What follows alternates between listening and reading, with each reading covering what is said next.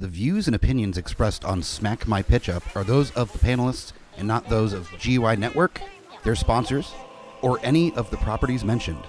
Listener discretion is advised. This podcast is rated R for violence, language, and nudity. Well, it's a podcast, so you won't see the nudity. I just do it to make the guest uncomfortable.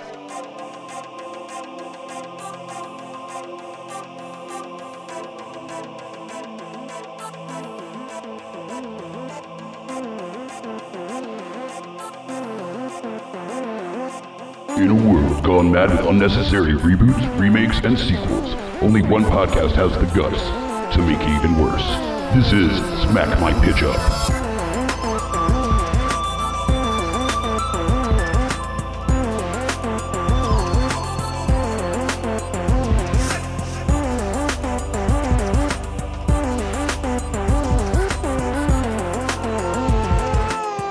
Hello, geeks, and welcome to another amazing episode of Smack My Pitch Up, the podcast that reboots, remakes, reimagines, sequels, sidequels, and adapts some of your favorite and least favorite properties from film, television, and what have you. And tonight, we've got the Bruce himself here to join me. Hello, everyone. You mean the Bruce from our GUI Precap every week, letting you know what's about to happen. Yeah, it's good to have a job where... Wait, job? No. No. Good to have a job where... That implies we make money at this. We make money. No, we do not. I've been doing podcasts for like 12 years. I haven't earned a cent. But you are coming to us from the future to discuss a remake, reimagining, what have you, of a 80s flick that was an idea that you came up with. Now, neither one of us had seen this film in a while. Yeah, it had been a while since we saw this film. Just something popped up online. It was like, oh yeah, that film. Let me see about this. Let me go back and rewatch it and see if we can reimagine this one. And I think this was a perfect choice for like post-Halloween because it is thematically kind of spooky with the vampire storyline a little bit, but it's not a horror movie. There's nothing scary about this whatsoever. There's absolutely nothing horror about this movie. This is the movie where, if you've seen the title of this episode, you already know what we're talking about. The episode is about Once Bitten. This is a 1985 movie starring Lauren Hutton and Jim Carrey. It's actually his first lead film in America. He had 2 Canadian films before this. So it's his first Hollywood major motion picture. Well, it's his first leading because he did have a small role in some other Hollywood film, but it was just a small role. Yeah. It wasn't much at all. But yeah, this is his first Jim Carrey joint, you know? Yes. So before it was a Jim Carrey thing. Exactly. He wasn't anything back at this time. I don't think he even done Duck Soup at this time. No, I don't believe so. So this is very early, at the very beginnings of his career. Yeah. But as you watch the film, you can still see some of the things he does today in this movie. It's like, oh yeah, okay. He's been doing that for 30 years. Oh, but it's still so much more muted than some of his later stuff, Ace Ventura and the rest, where you can see there's elements of it for sure, especially when he starts to do like a little impression of De Niro, I think, at one point. And you get just like that little glimmer of rubber-faced Ace Ventura, Jim Carrey, but it's so much more mellow than you are used to seeing him. It's like Jim Carrey got dialed down to about a 5 or a 6 right? Versus like a 10 or an 11 where he's in Ace Ventura and The Mask. Right? Yeah. And I do want to say that because we had a little bit of a challenge like tracking down this movie to do this episode, if you are not familiar with Once Bitten, it is worth a watch. It's a fun movie. It's not balls out bonkers Jim Carrey level, but it is actually interesting to see him in a very early role, like a young role of Jim Carrey. But also, if you can't track it down and you still want to listen to the episode, there's not a lot of what a twist moments in this plot. You know, no. The story that we're going to tell you, you could pretty much, from the setup of what this movie is about, you could probably guess the beats. Yeah, this is the typical mid-'80s sex comedy. Exactly. Yeah, and there were tons of them back then. This one just happened to have Jim Carrey and Lauren Hutton and be a little bit different. Well, like, and actually be decent. Tom Hanks had Bachelor Party and Jim Carrey had Once Bitten. Yeah, so pretty much, yeah. So for this movie, one thing that we discussed before going on air is that there are definitely some things in this film that didn't age very well. Oh no! This this movie's made in 1985. There are parts and language and concepts that would not fly nowadays. Like the actual plot, that it starts out where Jim Carrey is trying to get laid by his girlfriend, Robin, and she's just not quite ready yet. She wants to. It's not even like a I'm religious thing. She wants to, but she just doesn't feel ready yet. Yeah, it's all the pressure that he's putting her under to finally go through with this, because his virginity happens to be the one thing he needs to get rid of, right? For some reason, yeah. And so he decides to, since she's not putting out, he's going to go into the city with a couple of his buddies and fuck a stranger. So yeah, because that's what you wanted to do in the early 80s. You're right. And so, then, Hollywood. Of course, the stranger that gets attracted is this vampire because he's a virgin. And apparently in this movie, like, vampires need virgin blood occasionally or something. The female ones. The female ones need the blood of a virgin 3 times before All Hallows Eve. So she can retain her beauty. Right. Okay. That's a new part of the vampire mythos I was not aware of, but it's good. It's good that, Jim Carrey cares so much about our knowledge base when it comes to the vampire that he's willing to put these films out so we have a better understanding. Yes. So therein lies, it's weird science bachelor party. Probably more weird science where it's like virgins trying to get laid.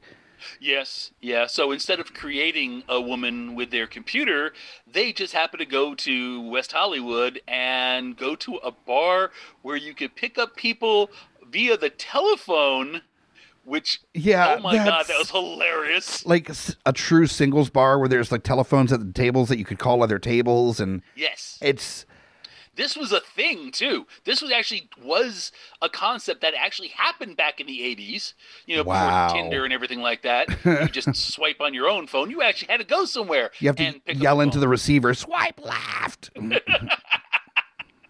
keep hitting the 6 key and nothing's happening. I'm sorry you're breaking up. They're watching you from their table make the static noises. Yeah. That's a terrible idea. So... And the fact that one of the guys that he goes with goes in and does this spiel he does a couple times in this movie about when he's trying to pick a woman up, and he goes to a table and it's not what you're expecting. Yeah, that's really the big first hit of it being like problematic is that it was a trans person that's at the table, or I'm not sure if this is representing the person at the table is trans or a drag queen, or I don't know. Yeah, specifically, but basically, this movie didn't care either. It didn't. That individual was a joke device. Yes, and that was it. Yep, and there was a lot of trans and homophobia stuff in this movie. Just light hits, not like part of the plot necessarily. Yeah, and a little bit of a little Confederacy in there as well. Yeah, right. Oh, right, the soldier. Yeah. So they're light hits, but still, it's just, when a movie's old enough, those things just jump out at you so hard. Yes. And you realize just how much that is not part of the thing anymore. No, you really cannot make those jokes anymore. No. Some because just the humor is just not there. You can make fun of certain things. You just have to kind of do it the right way. And this was not the right way. No, by no stretch of the imagination. It's, just using as a joke device. Yeah, as you said. Yeah. Cleavon Little's character, it plays a homosexual in this movie and is done well. Yeah, He's never the butt of the joke. No, I never had any problem with his character.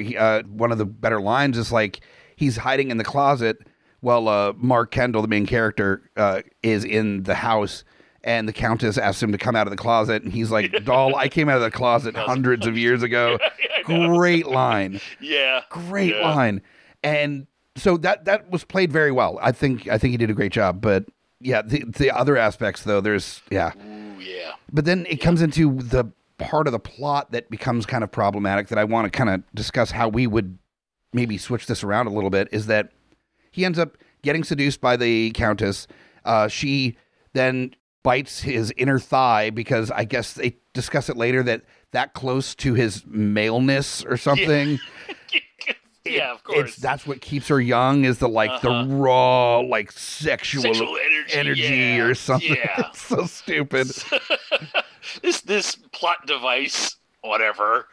Yeah, I don't know what they were trying to make it sexy, I guess, and it was just comes off as weird now, but well, I mean, it's a beautiful female. Somebody write her when, hey, can we bite her in the neck? No, let's do it in his crotch. Right. So, yeah. Like the next day or so, he's at school and he's telling his friends that he lost track of at the bar about his interaction that he doesn't really remember. He thinks he made it with her, but he doesn't know. Yeah. His girlfriend overhears, and then at that point, you think that they're going to break up. That she's done with him. All that night of bad decisions led to years of a relationship falling down by the wayside. Yeah. They did break up, but they got back together the next day, and it's just like, hey, we're teenagers. I'm supposed to make bad decisions, and you're supposed to get emotional about it. Well, but the problem that they ran into is that at one point, as they were getting back together, the conversation led to Robin, the girlfriend, stating, I can't help but think due to the timing that this is my fault because I won't put out. And so this is on me that you went and fucked a stranger in the city because I don't put out. Yeah. It's like, ooh, no. That's not a great thing to kind of put out into the world. Yeah, that might have been the mindset, but that's really not what you want to put. No. Pardon the pun, to put out there. Right.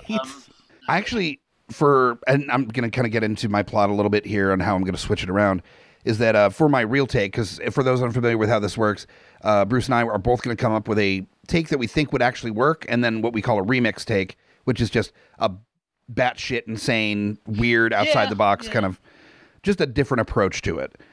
For my real take, I think the trick with this is to kind of flip the nature of those relationships at a 180, where you've got Mark Kendall as the one that's wanting to wait, whether he's he's maybe religious or and nowadays you kind of have to lean towards religion because also I'm aging these kids into college. Yeah. So maybe it's he's still a dork in college, but you can throw jokes to he's a real big dork in high school. And so he thinks he's so much better than that now, but he's really not, kind of attitude. Okay. And this is his first serious girlfriend. And he's just nervous about it. And he's not going into the city to get laid. He's just going into the city with his friends because he got in a big fight with his girlfriend. And it was a reason for them to get out, Okay. I understand that. That's very plausible. That would probably work nowadays. Now. Yeah. And then conversation with the girlfriend would be about him not knowing what was happening and her not being sure if he's lying to her, and then he went out and got laid. I wanted to have sex with you, but you won't have sex with me, but you have sex with a stranger kind of conversation. Yeah. Or if he really doesn't, or if he was taken advantage of and her feeling weird about it. Mm-hmm. Yeah. Now, I'm glad you kept the same genders in the Countess being female and the Virgin being male, because switching I thought about it for a half second and went, ooh, no. That, one, comes off creepy. Two, it was already done. It's called Twilight. Right. It's just not it would not fly. And, there's some things that I'm going to kind of be playing on a little bit in one of my versions that really talks about kind of the nature of this movie. And if you do things just a slightly different way, it changes the tone incredibly. This could not be a comedy if the Countess was the Count. No. It would come off really, really badly. Yeah, I think Bram Stoker's Dracula with Gary Oldman was kind of like that. Had a little bit of that, yeah. Yeah. And so, especially with this being a sex comedy, and I still wanted that nature of it, because that's kind of the whole point of this movie. Yeah. It's supposed to be fun. Yeah, exactly. So you had to kind of keep it that way. But I think if you make the Mark Kendall character a little bit more innocent, so you're rooting for him. Him going out intentionally trying to cheat on his girlfriend doesn't make me really rooting for the dude. Yeah, I understand that. So, but he wasn't really. He was more being dragged along by his two friends. But yeah, he's not innocent in this whatsoever. So And- he wasn't taken advantage of. He was kind of willingly going along. Yeah, it was like begrudgingly, but also like, yeah, okay, we'll do this. All right, my dick's talking. Right. I have to listen. So that way, I think just having him as like the one that's kind of waiting, you put it in this position where he's kind of being really preyed upon by this countess. She is Yes. a hunter. She's even said in the movie that I come here when I'm on the hunt. So Yeah. you create that dynamic that he is almost even more of a desired person for her because he is so innocent, because he himself doesn't want to lose his virginity he's yet. pure. Yeah. That would be pure and innocent, and she's a cougar. Right? That started cougars right there. Well, and that's kind of really what I wanted the attitude to be, is the cougaring kind of relationship. Yeah. So, what are you looking to change with your tone for everything? Are you kind of keeping it with maybe some modern touches, or? I have the which version do you want to hear? Do you want to hear the goofy version, or do you want to hear the more serious version? Let's both go through the serious versions first, and then Okay. and then we can knock out the remixes. Okay, I hadn't really fleshed out the plot for either one of them, but the first version, the more serious version, is going to be more of a Jordan Peele joint. Okay, so like social commentary, like Yes. very funny still, but social commentary, Yeah, a lot where he's- a lot darker than the Yeah, a lot darker. Yeah. Not quite, Get Out or Us, but definitely darker than, a K&P sketch. Well, So, I think that's actually nice because he's been brought up a couple times on different episodes of the show, as some of the bigger directors tend to, and I kind of like the idea of that, giving him a break from the really super heavy like social commentary stuff. yeah. And there's but it's still aspects going to be of social commentary Sure. in it. Oh, But- of course, it's but just him. So. way more on the comedy side of things. Let him actually just be able to like breathe and have fun with like improvisation and just like, fun whimsical comedy with some social commentary, as opposed to these really heavy artistic films that he's been doing. So Oh, yeah. yeah. But I would want to see that there is something more special about the Mark character than just the fact that he hasn't put out yet, or he hasn't gotten laid yet. Something a little bit more linear about his blood. Okay. Something more special about him than just the fact that, he's a young kid who hasn't gotten laid. Sure. So just like the bloodline. Yeah, Or something a little along more those the lines. Okay. bloodline type thing. That makes sense to me. Yeah. And that takes a lot of the pressure off of the plot being specifically like the only way that he can get saved is to be fucked. Yeah. Which, spoiler alert. Yeah, he's spoilers. 35 years old. Yeah. That's how they save him. He happens to get laid in a casket. And then at of the end course the movie. the premature joke in it where there's no way you could have done it. You were in there less than a minute. Okay, but you didn't have fun. Yeah, that was a big carryaway. It's like, okay, yeah, maybe you did, but you didn't have as much fun as you could have. Yeah. All right. Sure.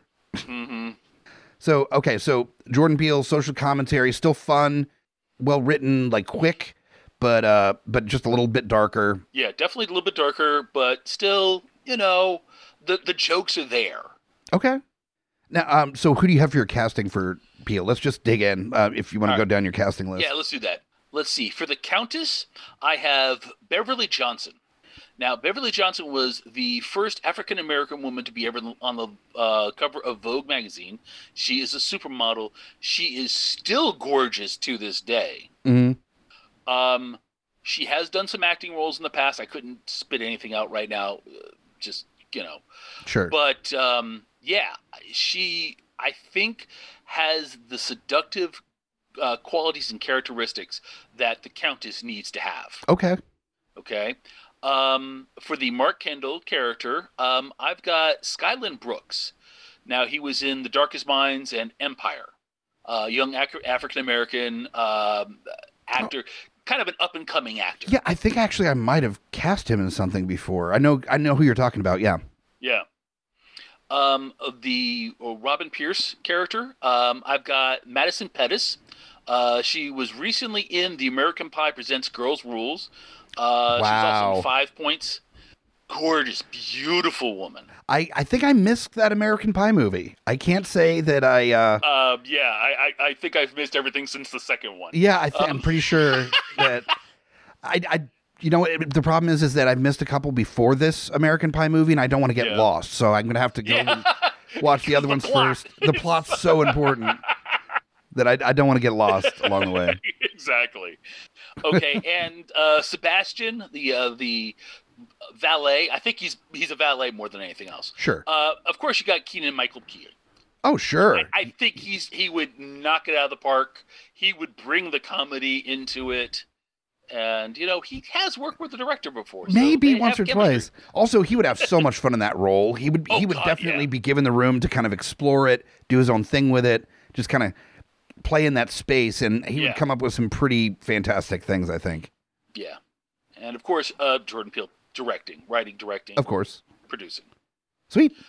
So is that your list of characters, or? Yeah, that's pretty much the list of characters I have for that one. I got all those, and then I did throw on Russ and Jamie as well, the friends, which they're kind of interchangeable. I had trouble figuring out which one was which. So, yeah. But the original movie kind of felt like it was a vehicle for everybody. Mm-hmm. So they had their times to shine when it wasn't, pivotal to the plot. Sure. And the lead characters didn't have to be in it. So it was kind of nice that they had their own parts, so they got to flesh out their characters a little more, sure. I guess. But was what I was thinking of when I was coming up with my version of it, actually, was the fact that it is kind of a buddy comedy as well. Yeah. And they get their own screen time. There are times where they have a separate plot that they're going through that doesn't involve the main character, like you said. And so you want somebody that's going to be able to kind of hold the attention of the viewer during that time. So I started thinking about actors that have worked together a lot, that have done a lot of stuff together, that were able to play off of each other, improvise together relatively well. Because I still want this to be like kind of a dumb, like, dude comedy or stoner comedy kind of tone. Yeah. And I at first, of course, when you first think that, you start thinking of like, Seth Rogen and that crew. But I actually went a different direction with it. And I think this would actually be kind of pitch perfect. I have to give credit to Amy Bogard from Deeply Upsetting for giving me the character suggestion for Mark Kendall that just grew from there to all of the casting and the directing. It was pitch perfect. I'm going with, for the director, Kyle Newacek. You may know him as the director of the movie Game Over Man, which I believe was a Netflix original, and also did about half of all of the episodes of Workaholics. Okay. So he's very familiar with the dudes from Workaholics, as they were the main characters in Game Over Man and also in Workaholics. He's also done a few of the episodes of the series of What We Do in the Shadows. So he's done the vampire So he's got comedy. the vampire. Yeah. So I think he's a solid choice. And that means that, of course, Mark Kendall, Adam Devine makes the perfect choice there. Not only that, but if you're talking about like innocent, like religious, virgin type of character, he played something close to that in The Righteous Gemstones. If you have ever I haven't seen that one. It is one of my favorite recent comedies in the past, probably like 5 or 10 years. Wow. Okay. It's on, I think it's HBO. It's got John Goodman, Adam Devine. The cast list is incredible, and it's so funny. It's so funny. And Adam Devine plays like the younger brother of this like megachurch family. Yeah. And he's like the cool God guy, with the like Affliction t-shirts, the tight fitting Affliction t-shirts, and the like necklaces and the beanie. But he's like, loving God is cool, guys, and I wrote a rap about it kind of attitude. It's terrible in the best way. It's brilliant. Yeah. And he is able to really play that like innocent but still a kind of a douchebag kind of vibe really well. Yeah. And so I thought he'd be perfect for Mark Kendall. And then for the buddies, of course, if you're going to get the director of most of Workaholics and Game Over Man and Adam Devine in the driver's seat as the main actor, Russ and Jamie, his two sidekicks, have to be Anders and Blake from Workaholics. Yeah. Anders Holm and Blake Anderson are the actors. And they know each other so well, they'd be able to just basically the script would be insert stuff here and just let them go for a bit. Yeah, just riff. Just riff for a bit and film it, and then in editing we figure out which one's the funniest and pop it in there. Good to go. So Russ and Jamie are Anders and Blake. So we got the workaholics guys. Then for the Countess, I wanted a goddess, a woman of older stature, like in the, around 50 plus range. Yeah. To play the Countess. So you have that kind of cougar vibe to it, but also a woman that has aged like a fine wine. You could see her just picking up basically anybody that she wants. Like the room stops when she walks in. And that's got to be in this. Also, having worked with Kyle, the director, on Murder Mystery, I went with Jennifer Aniston. I was actually going to pick Jennifer Aniston for my other version. Okay. But I was like, I got another actress, but I can see Jennifer Aniston. Oh, totally. In that version, yeah. Especially you think about her character in Horrible Bosses. Yeah. Where she's like this vampy, just like sexual overload, like cougar type character. Yeah, which is perfect. That movie always kind of weirded me out a little bit, just because you got Jennifer Aniston hitting on you. When did "no" become a word in your lexicon? Right. I'd be like, "Excuse me, hang on a second. Jennifer Aniston wants to fuck me? Where? When? How many times?" I think even like your significant others, if it's Jennifer Aniston, would probably understand the circumstances and be like, no, just what was it like? Yeah. Hang on. Who? This? All right. Yeah, you're good. You're good. All right, yeah, fine. You're fine. So yeah, Jennifer Aniston is the Countess. I think she would have so much fun with it. She was in that. I was not a huge fan of it, but Murder Mystery, the movie with Adam Sandler, is a Netflix original, which was directed by Kyle Newacek, the director. Then we've got Robin Pierce, the girlfriend, and I want somebody a little bit more, with a little bit more comedic gravitas on their own right. Modern comedies, it's not like the 80s comedies where the girlfriend is just a plot point.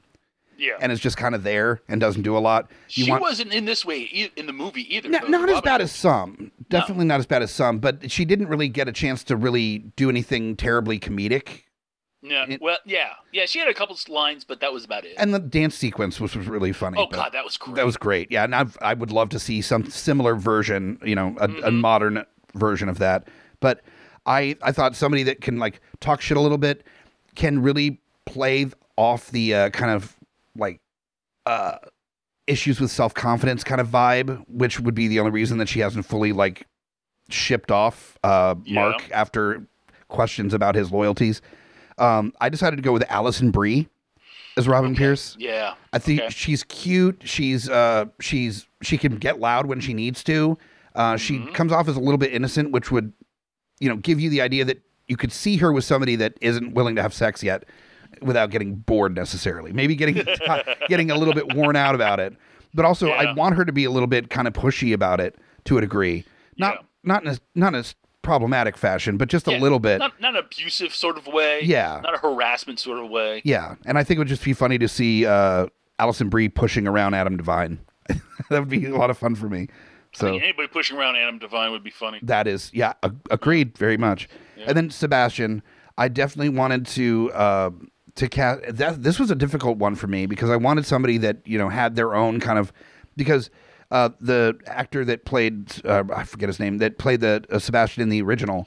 Yeah. He's from Blazing Saddles. I mean, Cleavon Little. Yeah, Cleavon. And he's got such a just a energy about him that every time he's on the screen, even in this movie, not just Blazing Saddles, he just carries the scene. Yes. And I wanted somebody with that just kind of like room dominating presence. And so I decided to just throw RuPaul in there. And I would scenes with, RuPaul just building up the confidence and like talking trash and having fun with the Countess Jennifer Aniston would be such a delight for me. That I could not be mad about those scenes, and it's Ru fucking Paul. Nobody's. Oh yeah, I think that would be a lovely time, and that's my cast list for the real take version of it. Mm-hmm. It's this movie. For the real take, I wanted to really go with what this movie was supposed to be in the original version, which it was supposed to be just a fun comedy. It wasn't trying to have any kind of like deep philosophical conversations. It wasn't trying to do anything more than just be kind of just a fun weird, like vampire comedy. Yeah. So I definitely wanted, people that could bring that to a modern take as well. Bring the funny, know how to make a laugh. Exactly. Yeah. So, I think a lot of the stuff that happens in the movie that is kind of issue, you can just tweak a couple little things and you're fine. You can still maintain some level of the regular plot, The core story would translate today. Some of the plot points, some of the little sticklers here and there, yeah, they need to be tweaked. They need to be removed. But the shower scene, the shower scene is a problem. Yeah, the shower scene would have to go. The Confederate flag would have to go. Just some of those things would have to go. But it's the core of the movie itself would be able to be translated. Sure. Now, speaking of translations, I think the version that I did for my remix was improperly translated from the original movie. I did not get a Rosetta Stone for this version here. It's definitely a different take, and I decided to just kind of run with it. I had an idea, and this borderline makes it almost a different movie, my ideas. Okay. But not quite. With you, is it still kind of the same plot, or are you doing something completely wild with it? For the Jordan Peele version, that's almost a different movie. Okay. Because it's going to be more serious. It's going to have funny in it, but it's going to have the darker tone. Sure. So that's one's going to be more of a reimagining. Okay. The other version I have is more of a remake. Okay. So your fun remix version, that's more of just kind of a direct remake? Yeah. Okay. Yeah. Some changes, of course, but sure. Yeah. Tonally, are you going for just a straight up comedy, or are you going like a different genre? The second one's going to be a comedy. Like I said, it's going to be pretty much a reboot or a remake of the first movie. Okay. The Jordan Peele version is the one that's going to be tonally very different. Okay. Well, for your remix version, who's your director? Who are you getting to be in charge of this cinematic event? Masterpiece? Yeah. The remake I'm going to have is going to be set in the mid-1990s. I'm aging it just a little bit. So some of the things that happen in the story could still happen. Sure. The going to the bars where you're not just, on Tinder or wherever else. It's a college freshman like your version. But the director that I have is going to be Taika Waititi. Love him so much. Yeah. Taika's fantastic. He can make Hitler funny. Right? He's going to make this funny. That's Taika's so good that I've considered like making him off limits for future episodes. Yeah, I know. He's one of those directors that he can do it. It doesn't matter what it is, he can do it. Exactly. And so he gets picked a lot on this show, not to a point where it's like every episode or anything, but yeah, he is used pretty regularly, but because even though he is a comedic director, he can bring real heart to a story as well. Yeah. If you haven't seen Hunt for the Wilder People, there's some genuine heart to that movie. There's heart to all the stuff that he does, but he can bring the drama as well when need be. Yeah. So. But like I said, mine is more of a remake of the original. For the Countess, I have Charlize Theron. Yes, queen. Oh, absolute queen. Yes, somebody who can carry a scene on pure sexuality, pure sensuality, and can still bring the funny because she has been a comedic actress in the past. Oh, absolutely.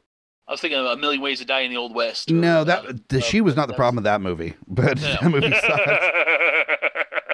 Oh, where she is the politician, yes, and he's the scriptwriter. Yes, that movie had no right to be as funny as it was. I really enjoyed that movie. But she's fantastic, and she also played an immortal in a Netflix original movie that just dropped on a couple months ago as well. Yeah, I know what you're talking about. So as far as playing somebody that has seen more than any human should, yes. she's got that down too. For the Mark Kendall character, again, I'm going with younger actors here. I'm going with Ezra Miller. Okay. Is the Flash, and from Perks of Being a Wallflower as well. Yes, was fantastic in that. Mm-hmm. He can play. Of course, he can do a comedic role, and he can be that little off, goofy type of character. So the Mark character, he's a little goofy. Yes, absolutely. So yeah, he can be a little bit goofy, and you can believe this guy is actually a virgin. Sure. Well, you kind of need somebody to play Goofy, at least for the first half of the film, because before the vampirism starts taking hold. Yes. And the whole joke is that he bought black pants, and it's like, ooh, he's wearing black pants now. There's nothing about his look that says anything vampire. It looks like just a kid in school. Like it's not overly gothy for some reason, but yeah. I mean. But you want somebody that's goofy to start with, and then that goofiness kind of gets stripped away as they become more vampire. Yeah, but again, mind you, the original was set in so white California. Yeah.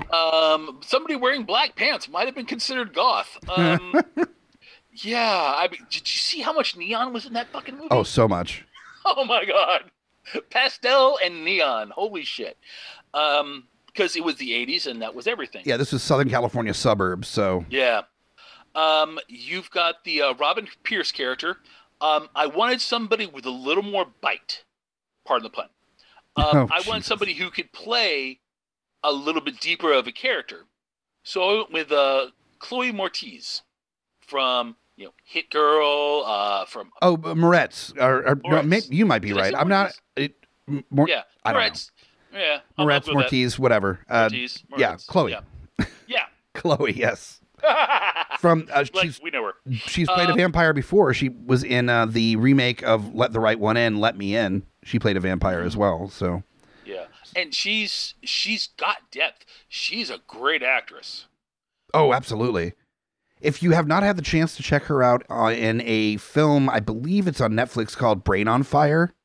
It's It's a true story about this journalist who started exhibiting really weird symptoms, and at first they thought it was like psychosomatic, and they couldn't figure out what it was, and she was like basically losing her mind and like slowly dying, and they couldn't figure out what it was, and it's just the story of the doctors and her family like dealing with her slowly like kind of like losing it and having to go into the hospital and trying to figure out what it is, and it's a pretty powerful movie.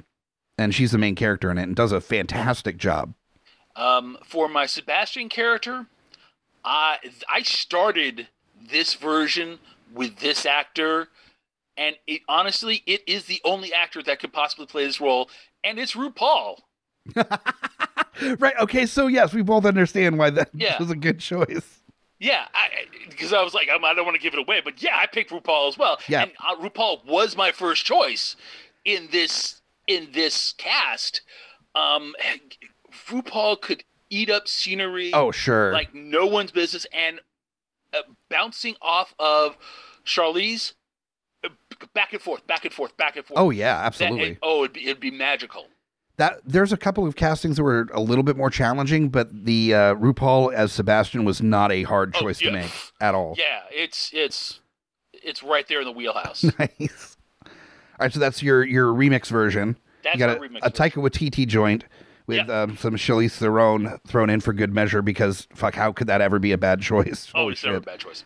Now, for me, I decided to go tonally very different on my remix version. And I started thinking about the actual, like, the bare bones of the plot, where there's a dude that's not getting satisfaction from his girlfriend and then finds and goes out and tries to find some strange to keep him preoccupied. And then I started thinking about kind of the themes that were underutilized in the original movie, where you've got him being kind of predatorial towards his girlfriend, and then in turn a vampire being predatorial towards him. And I thought maybe that would be more fun to play with, that idea of like the hunter becomes the hunted kind of attitude. Okay. And then I started thinking about, what genre would that fit well in? And I started thinking about like the late 80s, early 90s erotic thrillers. 9.5 week type thing? 9.5 Weeks, Basic Instinct, Fatal Attraction, Jade, like the Sliver. The list goes on. And man, that it was really kind of like the proto erotic thriller person was Brian De Palma, who I have as my director. Okay. He did not only like Carrie and Scarface, but also he did Femme Fatale, Body Double, and Dressed to Kill. I mean, in 1980, he was making erotic thrillers. Yeah. So he's well ahead of the curve with that. So if you're going to do one, why not just get the guy? Yeah, get the guy. So Brian De Palma is my director in a like dirty, grizzled, like erotic thriller version of Once Bitten. So for this, I wanted like an older actress to portray the Countess, and I definitely wanted to get somebody that felt familiar in this kind of a film. You know, that you could see her as like this like vampy cougar, predatorial woman in this. So I decided to go with Michelle Pfeiffer. Yeah, because she's like 60. And she still looks very good. Yeah. She's still doing very well for herself. And also, I mean, talk about she was in some of those erotic thrillers back in the day. And she just has that tone about her that's perfect for it.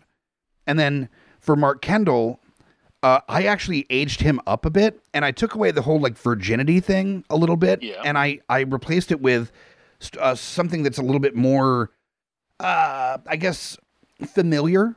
To be discussed in common conversation, and that he's actually a teacher at the school that Robin goes to, and they have a secret romance. Oh, okay, yeah. So that adds him as like he is no longer the good guy that you're rooting for in the movie, because he wasn't really for me in the original either. Like he was supposed to be, but I just took that idea away completely, and now he is a predator himself. He is preying on these young, like innocent girls that don't know any better. That and he's like this authority figure that's taking advantage of his position. Gotcha. And so for that character, I thought in this tone, I just saw Patrick Wilson just killing it in that role. If you're unfamiliar, he was in the Conjuring movies. He was in sounds familiar. I think Sinister as well. I think he was in Sinister.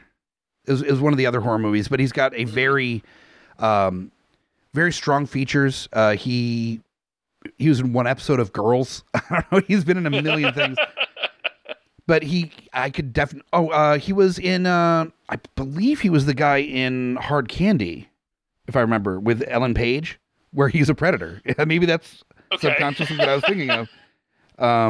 But he's an incredible actor, and I think he would be a perfect choice to be. Yeah, he was the bad guy in Hard Candy, so he's kind of reprising that role a little bit, I guess, in this version. So he's still playing a bad guy. Yeah, he just happens to be the lead bad guy. The lead bad guy in this one. Yeah.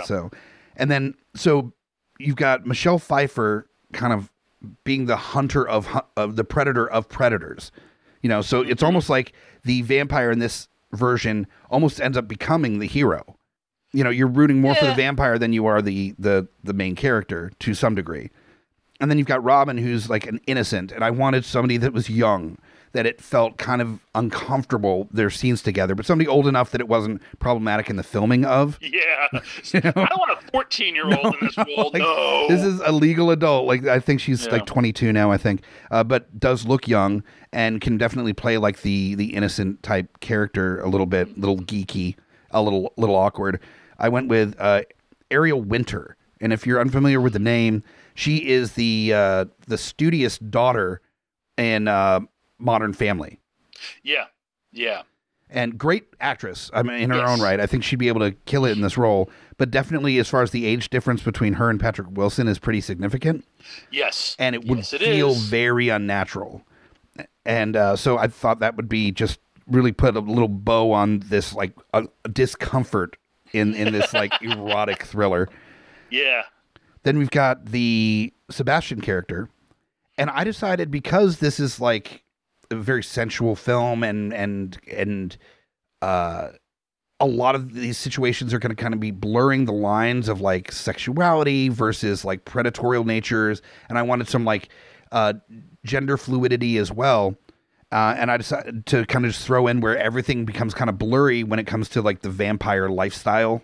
Yeah. Where everything just becomes kind of like open market. That sex and violence kind of go hand in hand, and so does like gender and sexuality. It's all this fluid thing. Yeah. And Janelle Monáe has been very open and outright about that, about themselves and just about like the world, being very very pro non-gender binary conversations. And I wanted, and also an incredible actor in their own right, and I just think would throw some really interesting choices on the Sebastian character. I think so. I like the fact that you went with a little bit of a gender swap there. Yep. I think that would work rather well, since it is more of a dark tone. Sure. Yeah.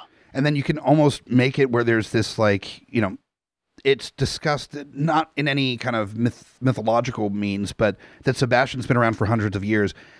Sebastian was never revealed to be a vampire themselves. Yeah. No. Yeah. So I think it's just like the underling of the vampire. It was never discussed what Sebastian really was. Sure. I mean, hundreds of years old, but still not a vampire, because Sebastian character was not acting like all the other vampires, wasn't popping out the teeth, wasn't doing the whole bullshit. Yeah.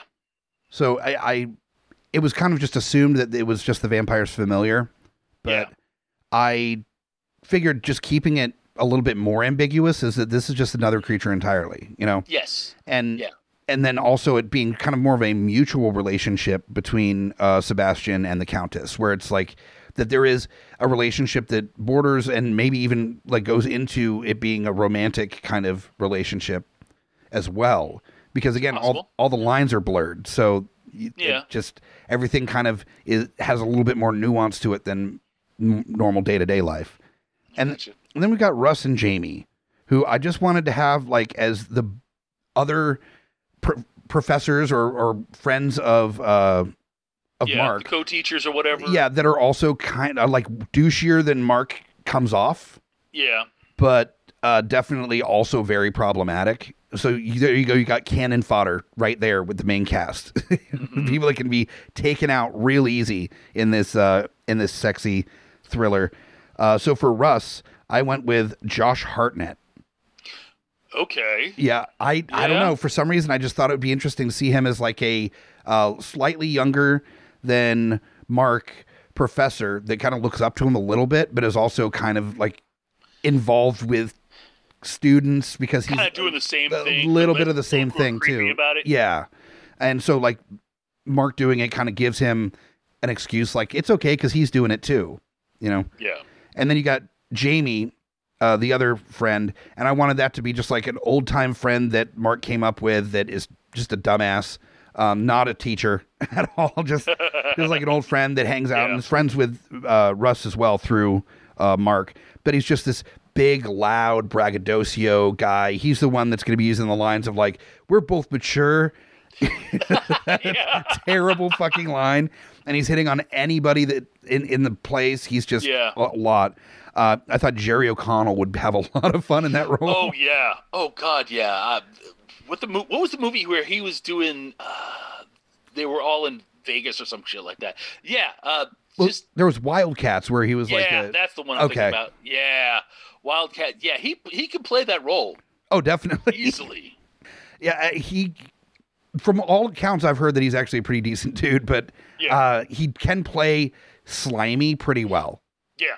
Like he played the slimy, like Girls Gone Wild type guy in the Piranha 3D movies, and did a great job. He was great as that guy, as that douchey guy. So I think that would be super fun. And then then it's just a sexy murder thriller, where the lady vampires are like actually the heroes at the end of it, even though it's not framed that way at the beginning. Yeah, kind of an anti-hero almost. Yeah. And I thought it would be interesting that there's like a twist at the end that actually Ariel gets basically saved by the Countess murdering Mark, and then Robin kind of gets brought into their fold. Okay. Then she gets turned. Yeah. Or it's suggested that that's probably where it's going. Maybe not. Yeah. Maybe not turned on screen, but it's like the come with me the kind of eyes moment. pop or something. Yeah, like that, something like that. Yeah. Yeah. So yeah, I think that would be a nice turn towards an homage to the old like 80s and 90s erotic thrillers, but with kind of a modern feminist take to it as well. I like it. Yeah. So those are our 4 versions of this movie. Did not get a chance to ask our listeners about what would be mashed up well with this, but I did think of one myself that would be pretty interesting. And this actually comes from reading up on Once Bitten, and that the role was not originally offered to Jim Carrey. Initially, the screenwriters wanted somebody else entirely to play that, Michael J. Fox. Yeah, I don't see him in the role. And the thing is that he didn't really want to do like a vampire type movie. Yeah, he already did Teen Wolf. Well, no, I think did Teen Wolf later. Oh, really? Yes. I think it was like a year later. A year or two later. So he passed on this because he didn't want to do like a vampire movie, then went off and did a werewolf movie. But I thought it would be interesting to see what Teen Wolf and Once Bitten would look like together. Oh, Jesus. As it being in the same high school. Oh, God. He's basically got Monster High just waiting to happen. Well, then I was thinking, like, why hasn't it? I mean, there was the teen coming of age version of the Universal Monsters Dark Universe with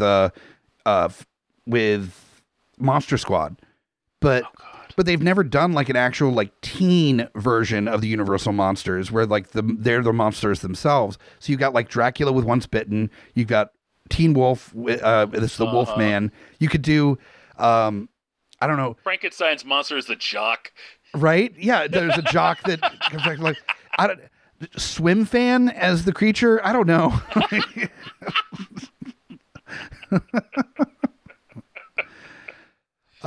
Or that's you pull in the Faculty. There we go. And then it's like an alien creature that's like amphibious that is the creature from the Black Lagoon. Oh, geez. And you got like a 1990s like thriller Universal Monsters like backlisting, and there you go. And that ties into our last episode that we did of this show too, so it's perfect. Excellent. I could just see, the stories of Teen Wolf and Once Bitten happening at the same exact times. And just the moments in each movies where there's a scene happening in one movie that's also happening in another. But the background of one scene, yeah. As they're just passing. And it's the weirdest, like, movies happening at the same time kind of. I think it'd be a lot of fun. So if you're going to do Once Bitten as a remake, you should also remake Teen Wolf. And not as a, like, shirtless CW show type. Or was MTV God, show. No. God, no. Or don't do Teen Wolf 2. I don't care. Jason Bateman does not need another job. That's true. No, just make Jason Bateman a teacher or something. It's fine. Yeah. Just as like a little nod to it. You always throw in Jim Carrey as like the bookseller, because that'd be the perfect role for him. Oh yeah. Just a little cameo, throw him in. Whatever. And then in Teen Wolf, you get Jason Bateman to play the coach, the boxing coach. Yeah. There you go. Oh, good to go. All right. So enough of that stupidity. Now to the ultimate stupidity of the episode. Yeah. New stupidity. Yes. New stupidity. My favorite kind of stupidity. That is where we decide on a version for ourselves, and then we do our own trailers for it. So let me get the music together for that.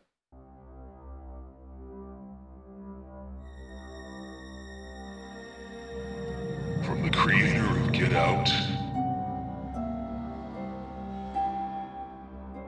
Jordan Peele presents Once Bitten. Mark Kendall has special blood. Countess wants it. Robin is going to protect him.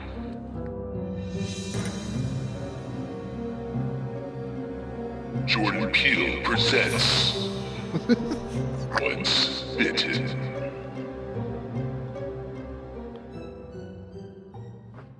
I got nothing else. No, that works. I like you started and ended your trailer with Jordan Peele presents. Yeah, well, hey, he's gonna be the money on this one. True. Yeah, for sure. No, it's all those droves of people that are going to be pouring in for a Once Bitten remake. That's yeah, really. That's why you have to say it's Jordan Peele. Oh, Jordan Peele's the absolutely. I got nothing.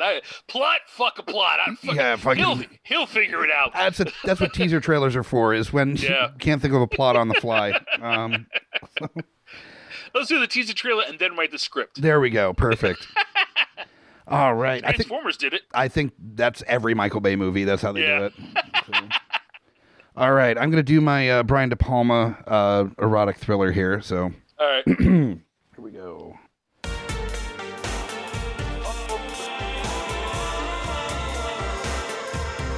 From the master of the erotic thriller, Brian De Palma is a new vision in sexy murder.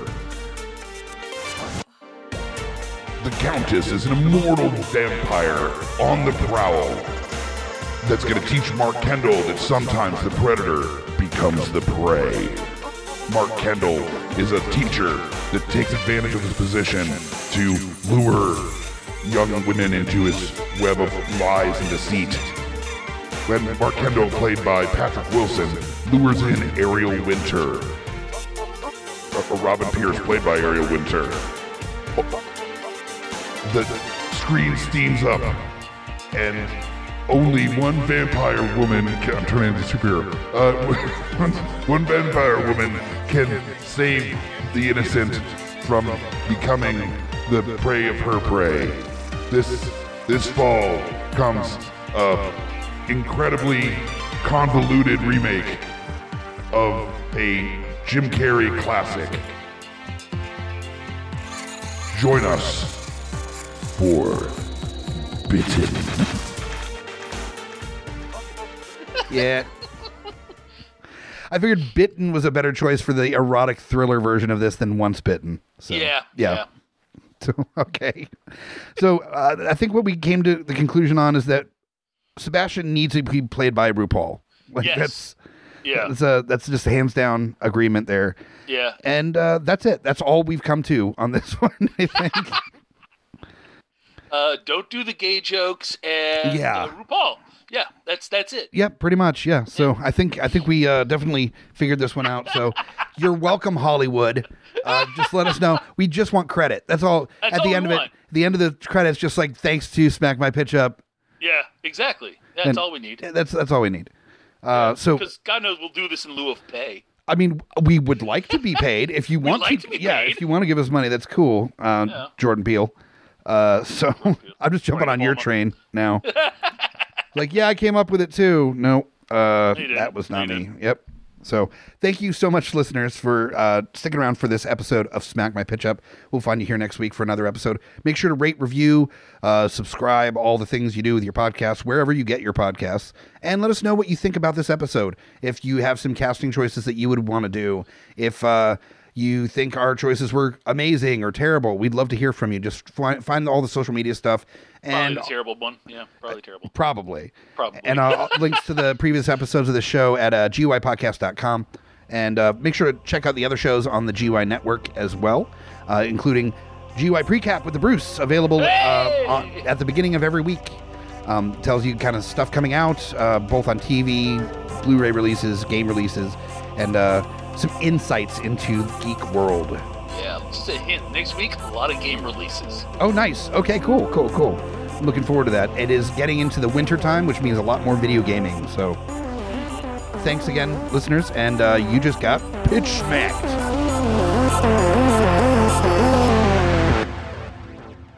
GUIpodcast.com.